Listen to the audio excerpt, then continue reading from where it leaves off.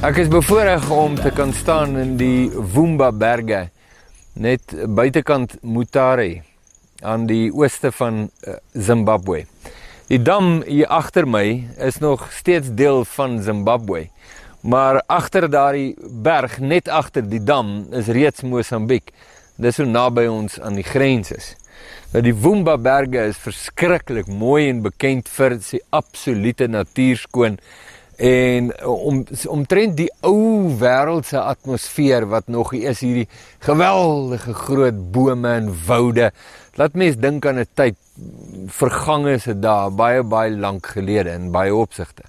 Maar die Vumba berge is ook bekend vir iets anderste. En dit was vir die Elim sendingstasie wat nie baie ver is van waar ek nou staan nie. So as ek nou so in daai rigting wys, dan wys ek nou in die rigting van Elim sendingstasie net 'n bietjie verder as Klipgooi van waar ek staan. Nou Elim sendingstasie het 'n baie aaklige verlede en ek wil jou vinnig dit vertel. Maar hy het 'n bonatuurlike nadraai. So die aaklige deel van hierdie storie is dat hier in die laat 70er jare gedurende die onafhanklikheidsoorlog in Rhodesia, toen en nog destyds, was hier 'n klompie sendelinge net hier agter, van 'n Pinkstergemeente uit Amerika. Jong sendelinge, min of meer dieselfde ouderdom as wat ek en Pippa was, toe ons Oekraïne toe was met ons klein kindertjies. Min of meer ook dieselfde ouderdom as wat my kinders was, toe ons oor is. En hierdie een aand, terwyl hulle daar by die sendingstasie is, net hier aan die kant, omtrent net na aandete, kom daar mense uit die bos uit. En hulle, nou die Engelse sal sê, round them up, kry al hierdie sendelinge, gryp hulle uit hulle woonplekke. Die kinders het al klaar hulle pyjamas aangehad, hulle klaar geëet, en neem hulle na 'n oop stuk veld, wat deel was van die sendingstasie. En hier waar hulle in die oop stuk veld is, het hulle begin om hierdie mense te martel, hulle die vrouens verkrag, en hulle het hulle met knopkieries en byle aangerand, en die laaste een van hulle doodgemaak op daardie oop stuk veld, insluitende die 6 maande oue babietjie en die ander kindertjies wat nog klein was.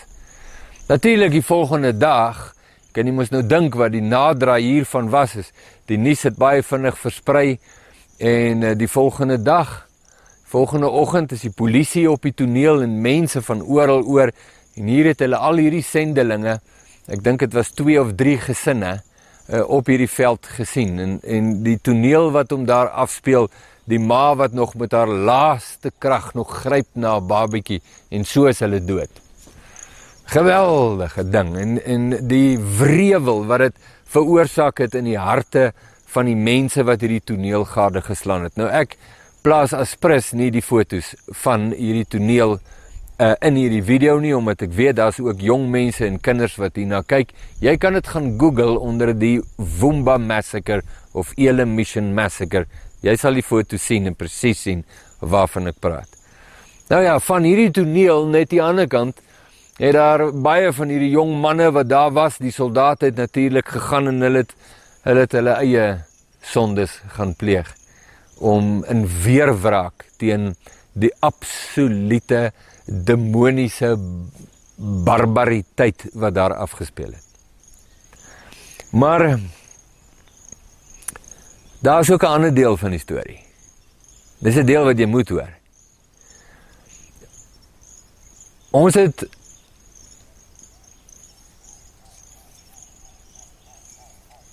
Ons het baie met hierdie wreedheid te doen. En mense hoor net die storie wat ek nou vertel. En jy dink, waar was die Here? Hoekom het hy hulle nie gehelp nie? Dit kon net sowel ek gewees het en my kleinkindertjies. Maar daar's 'n groot deel van sulke stories wat ek en jy nooit hoor nie, omdat dit die deel is wat net God van weet. Nou in die geval van Elim, die Elim Mission Massacre of die Vumba Mountain Massacre, het die storie wel uitgekom. die ander kant van die storie. Dit is gedokumenteer en baie goed ook gedokumenteer dat 'n paar jaar daarna is hierdie terroriste wat daardie aand daardie gruweldade gepleeg het, is by mekaar en gesamentlik terwyl hulle by mekaar is, kry hulle almal terwyl hulle by mekaar is die visioen van God wat vir hulle sê dat hy hulle gaan oordeel en dat hulle moet bekeer, want hulle oordeel is op hande. Bonatuurlik. En die groep wat by mekaar is, paar jaar later, kom almal tot bekering. En almal van hulle daar vlug toe as het ware na sendingstasies en bybelskole. Meeste van hulle is toe in die buiteland en gaan word deel van 'n bybelskool om hulle self te kwalifiseer vir die bediening en hulle is almal in die bediening.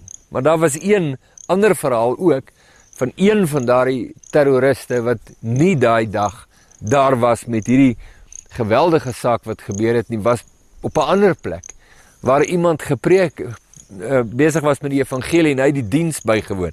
Daardie stadium is hy verlam. Nou, dit word nie gesê hoekom was hierdie man verlam of het as gevolg van die oorlog was of wat het gebeur nie, maar hy is as 'n parapleeg by hierdie diens. En terwyl hierdie man preek en die evangelie bring, begin hierdie persoon manifesteer.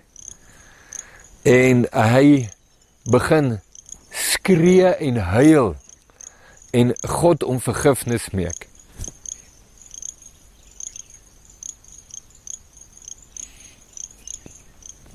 En Jesus ontmoet hom.